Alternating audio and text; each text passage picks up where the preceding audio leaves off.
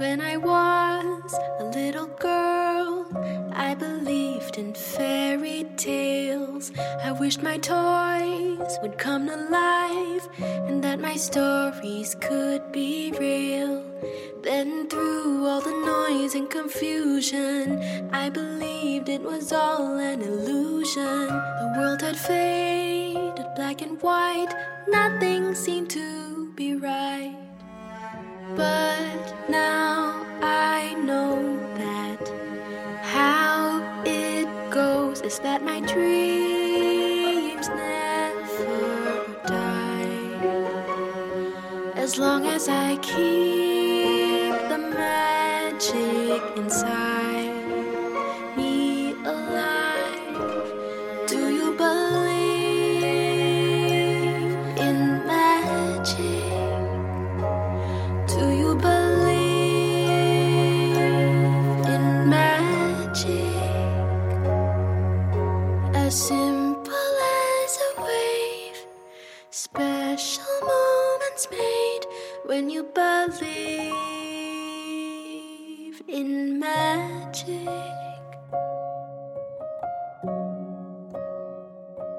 Stories are written, read and disappear, probably hidden on some dusty bookshelf, often forgotten and never retold. This tale is different because it stays in the heart of all who hear it. The memory continues, eagerly waiting to be shared with the next generation. Take a peek, sit back, relax, open your mind, journey into the world of the Gulper Waters and Slurper Downs. You'll never be the same again. In the third episode, while taking Iki home, Jo fell, cutting her knees. Old Slurper arrived and took Iki home, forgetting to heal Jo. Aunt Pepper arrived with heaps of luggage, turning the household upside down. It was obvious to Jo that her Aunt Pepper did not intend to go home. As far as she could see, this roving hippie aunt felt that she had come home in the village. After what seemed hours, Aunt Pepper came up to her niece. Time to travel you home, Jo, my girl. Typical. I always thought I'd get dumped if anything better came up. That's not true, Jo. I'm only going to stay for a while and then I'll come back to your home. I've arranged that your mother thinks I've gone away on a trip for a while. How did she manage to do that? She's been with me all day on a picnic. Mum knew we were going. It's just too strange for words. Hang on, I never said anything. Looks like she can also read my thoughts.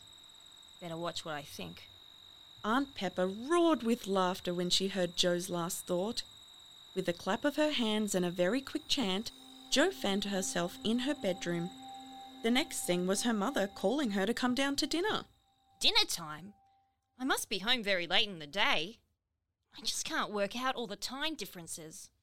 It's so strange that it's in the evening. I've always managed to have an adventure and arrive back still at the beginning of the day. How was your day with your aunt? Hope she didn't wear your sore leg out. Just dandy, Mum. Today was a pain in the bum. Jo, I just don't know what's happening to you lately. Seems you're cross with everybody you come into contact with. Jeffrey, don't look at me like that, you snivelling brat. And mind your own business. You smell like dog's breath. Jeffrey was not used to getting his own medicine back, so he grabbed the last piece of bread from the table and took off out of the kitchen. He still found time to turn around and poke his tongue out at his sister. This, of course, made the situation even worse, and Jo ran after him swearing. Just as their mother was about to chase after them, the phone rang, so the children had an easy escape. Jeffrey dashed over the back fence, and Jo found herself slumped at the bottom of the gum tree in the dark. It's not right. Everything is going wrong, all because of that aunt of mine. All of a sudden, there was a chuckling coming from the other side of the tree. Then there was a giggle, followed by a little voice commenting on Jo's dilemma. Suck eggs, you very smelly girl thing. Stop whining and get over it. Surprised you I did. Want to know why I'm here, you smelly girl thing? Jo did not know whether to be happy or shocked. Iki had been a pain in the butt, and she was the reason that the secret of Cork Upper Ripple Creek still hadn't been revealed to her. What do you want now, Iki? And why are you here? Come to tell you the secret you want to know. Go home if you don't. Jo started to calm down and wondered if she was hearing it all straight. Had she really come to tell her the secret? Or was she just going to be a teasing pain? Iki seemed more relaxed than when she last visited Jo's home. In fact, she lay down on the grass and started looking at all the stars. This star is the goose star, and this star is the water pig star, and this is the star of the Twin Gulper Waters and Slurper Downs. Looks like the names of the stars were very different in their world, but it was fascinating to listen to the small Slurper Downs. Iki was being very pleasant for a Slurper Downs, and even though Jo had her suspicions, she actually enjoyed her company. Maybe Iki was her guardian angel, not the old fellow. It had been another long, confusing day, and the thought of sleeping was appealing, as she was exhausted. Since Iki had dangled the carrot in front of Jo, there was no way she was going to upset her. Jo asked if she would like to have a sleepover, and so the two unusual friends went into the house to get ready for bed. After sneaking up the stairs into her room, Jo needed to go to the bathroom. This was all too unusual for the small Slurper Downs, and quite confronting to say the least. Iki followed, wondering what Jo was about to do. Jo filled the bathroom sink so she could wash her face. Iki watched in fascination as Jo got out the soap and cloth. What do you want that small rag for? And why do you need to use so much water? I'm not using much water. Why are you worried about our water? Water running out, you know. Just need a drop, you do. Don't be silly. I'm hardly using any water. What am I supposed to do? I need to wash my face and teeth. I've turned the tap off and water is not running down the sink. Don't need a basin of water. Just need to wet the rag, you do. Water will run out, it will. Jo was becoming vexed and decided to use the same water to clean her teeth, but she didn't feel at all clean. Then when she turned around, she found Iki with her head down the toilet. Any minute now and there will be a disaster. Sure enough, Iki managed to push the button and splash and gurgle. The toilet bowl filled up with blue-coloured water. Iki screamed and coughed as the blue water spurted from her mouth. What magic is this? The water is a bright blue colour and it tastes horrible, not like the water from Corcopper Ripple Creek. Karma, I think. Serves you right for being a nosy Parker. Karma? I will tell you about karma, you silly, smelly girl thing. Don't you know we invented the word? It means get what you deserve, and I don't deserve turning a shade of blue. It means what goes around comes back around. Whatever, you smelly girl thing. Let's just go to bed before something else goes wrong. It's all right. You're not in the wardrobe tonight. You can sleep on the bed with me. Don't want to sleep with you. Want to sleep with the furry thing over there. Jo looked to where Iki was pointing. Curled up at the end of the bed, fast asleep, was her cat Tim Tam. Looks like the lazy cat had a purpose after all. The night was quite uneventful until the early hours, when out of the blue was a racket coming from outside. People were screaming, sirens were blaring, and lights were turning on in every house. What on earth is going on? Red glow means fire. Bushfire real close. All Jo could think of was her aunt stuck in the bush with the Gulper Waters and Slurper Downs. Will she survive? Iki sighed. She didn't seem as worried as Jo. How you can be so calm, Iki? It beats me. The fire brigade is collecting their members as we speak. We have to prepare to fight the fire to save the house and help all of our neighbours. Fire part of life. Bush needs fire to reproduce all the trees and bushes. Don't worry about your aunt. She will be safe. Village very safe. We are used to bushfires. This may be well enough, but the fire was still coming close, and now they could smell the smoke. Jo closed her window as the smoke was choking her. She now worried about the safety of her family and pets. Things were getting truly serious. While darting down the steps towards the kitchen, Iki followed, mumbling the most extraordinary thing. Gulpo Waters and Slurper Downs, hear my cry for help. Gather the glue and boil the pots. The essence of life will be needed lots. What on earth could she mean? Iki did say that she'd come to tell me the secret of Corkupper Ripple Creek. What does she mean when she says the essence of life? The wind started to pick up and embers flew into the garden. People were running with hoses, buckets of water and hessian bags. Jo yelled out for her mother and found Geoffrey under the kitchen table. What are we going to do, sis? I can't find Mum. Think she's outside fighting the fire. Stay inside and put wet towels against the doors. Fill the bathtub and sink with water, and get a torch and battery radio. Don't panic if all of a sudden the power goes off, okay? I'm going outside to fill all the gutters with water and remove all the furniture from the veranda. It's far too late to evacuate, so we have to be sensible and stay put. Geoffrey, for once, obeyed his sister. He wanted to help Jo and his mum, and knew that staying inside would allow them to fight the fire without worrying where he was. Iki made sure Geoffrey could not see her. She continued to chant to the Gulper Waters and the Slurper Downs. Minutes later, something weird and wonderful happened. Thick blobs of snot-type rain drenched the fire and smothered the embers. Everybody in the town stared in disbelief. The extinguished fire gave relief to all the people of the town. Now I know what the glue is all about. Iki went back upstairs, yawned, and snuggled up to Tim Tam. Her work was finished. All she needed now was a good night's sleep. Jo would arrive soon, so better to be asleep than to have to answer thousands of annoying questions. Good night, furry thing. See you in the morning. Jo and her mum came back, worn out and covered in soot. Well, we better clean up and go to bed for some shut-eye. I'm too tired, but I can't get into bed in this state. Walking to the bathroom, Jo remembered Iki and panicked. Hope she's all right. Didn't see her downstairs. After cleaning herself and feeling guilty that she was using more water than Iki would approve of, Jo crept into her room.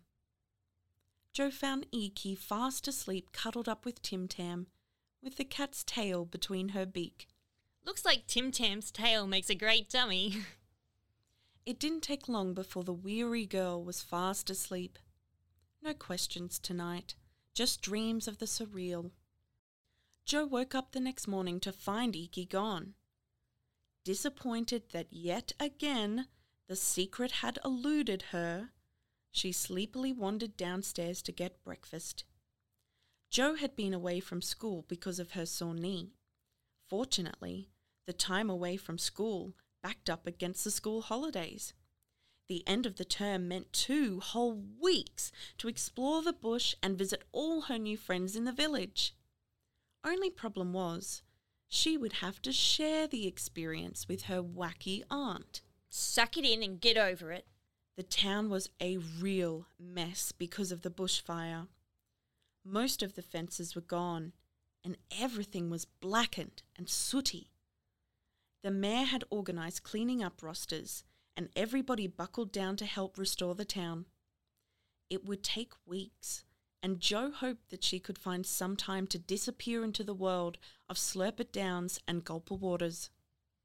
Melissa always came around in the holidays. They would often have sleepovers and go to the pictures or walk around the mall. After all was said and done, Melissa was the shopping queen. With the mall being one of the bushfire casualties, Jo wondered how her friend would cope. This holiday brought the opportunity to dash into the bush. There was no time for Melissa. Jo had to get rid of her so that she could have another adventure, but this would be a challenge. She wished that her mother did not look after Melissa in the school holidays for extra money. While eating her breakfast and pondering over the problem, the phone rang. She ran to answer it, and to her surprise found Doreen, Melissa's mother, on the other end. "Hi, Jo. Just wanted to let your mother know that Melissa has the chicken pox. Unfortunately, she'll not be able to stay at your house in the holidays. I have to take the time off work and look after her. Let your mother know, please. I'm sorry. I know the extra money comes in handy. Jo could not believe her luck. She was rid of Melissa and could do whatever she wanted. The secret of the cork up a Ripple Creek haunted her, and she knew it was time to find out the whole truth. After leaving a note for her mother, Jo decided it was time to return, hopefully, to the village. Then she remembered Charity and fear set in. What if the fire had burnt her to the ground?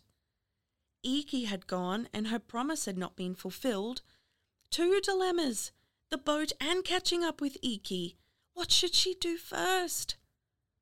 Jo decided to dash and check up on her boat, otherwise she would not be able to concentrate on anything else. When she arrived at the water's edge, there was no boat, only a burnt mooring. Oh no, I think I've lost Charity. It's terrible. What am I going to do?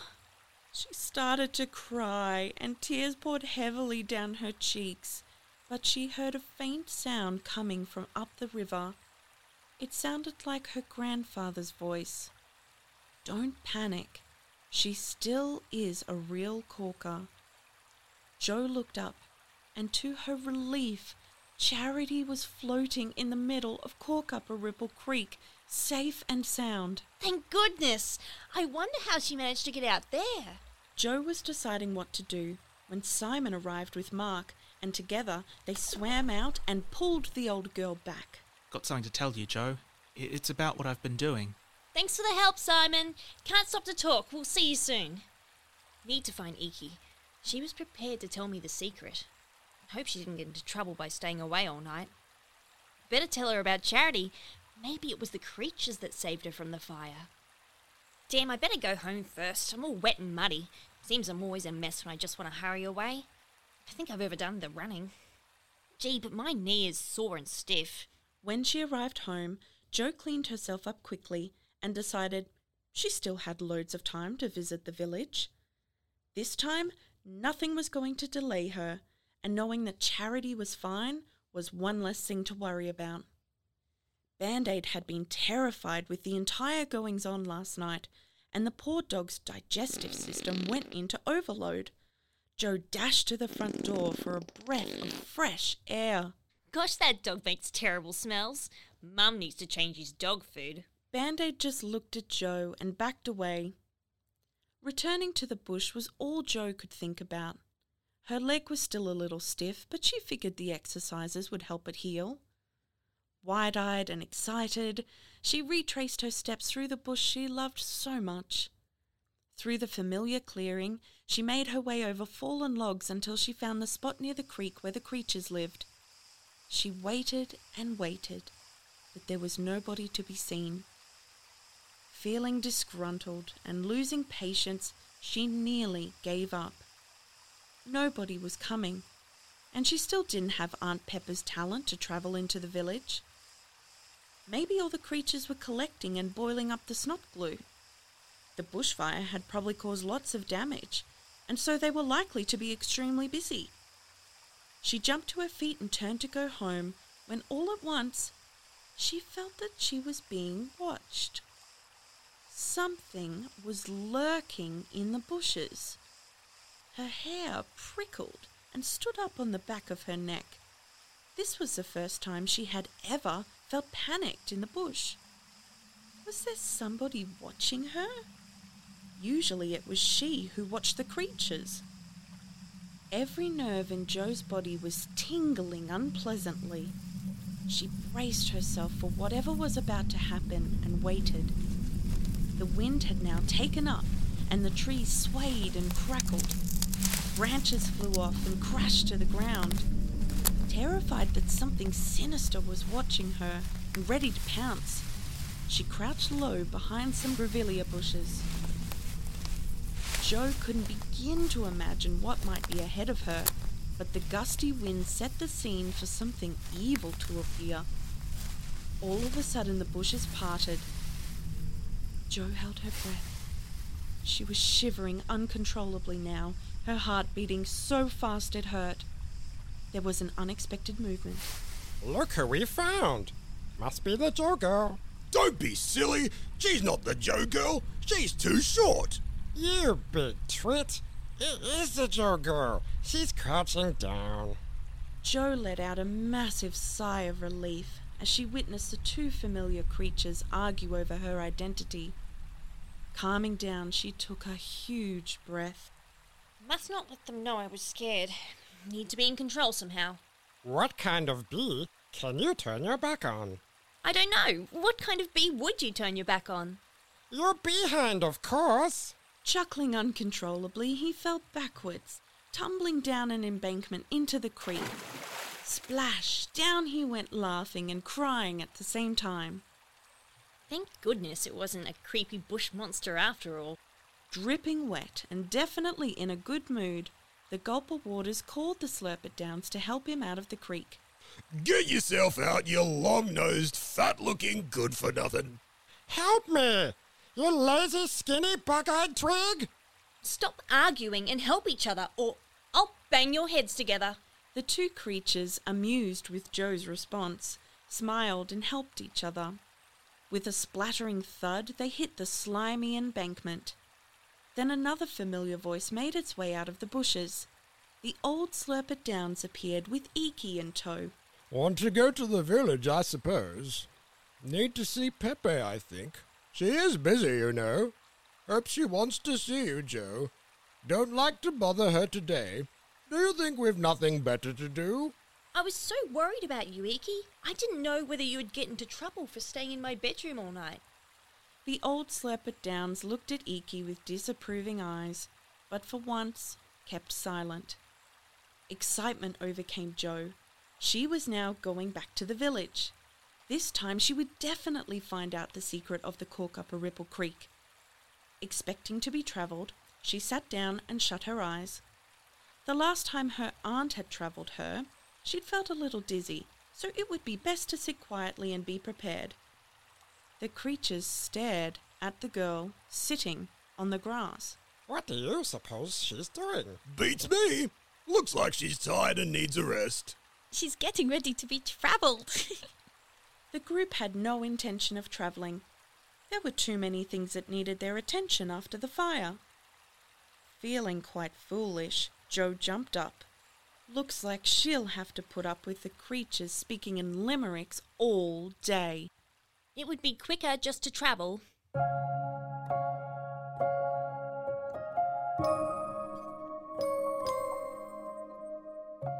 You have just been listening to The Mysteries of Cork Upper Ripple Creek audio tales, based on the children's books of the same title by Australian author Susan Pease.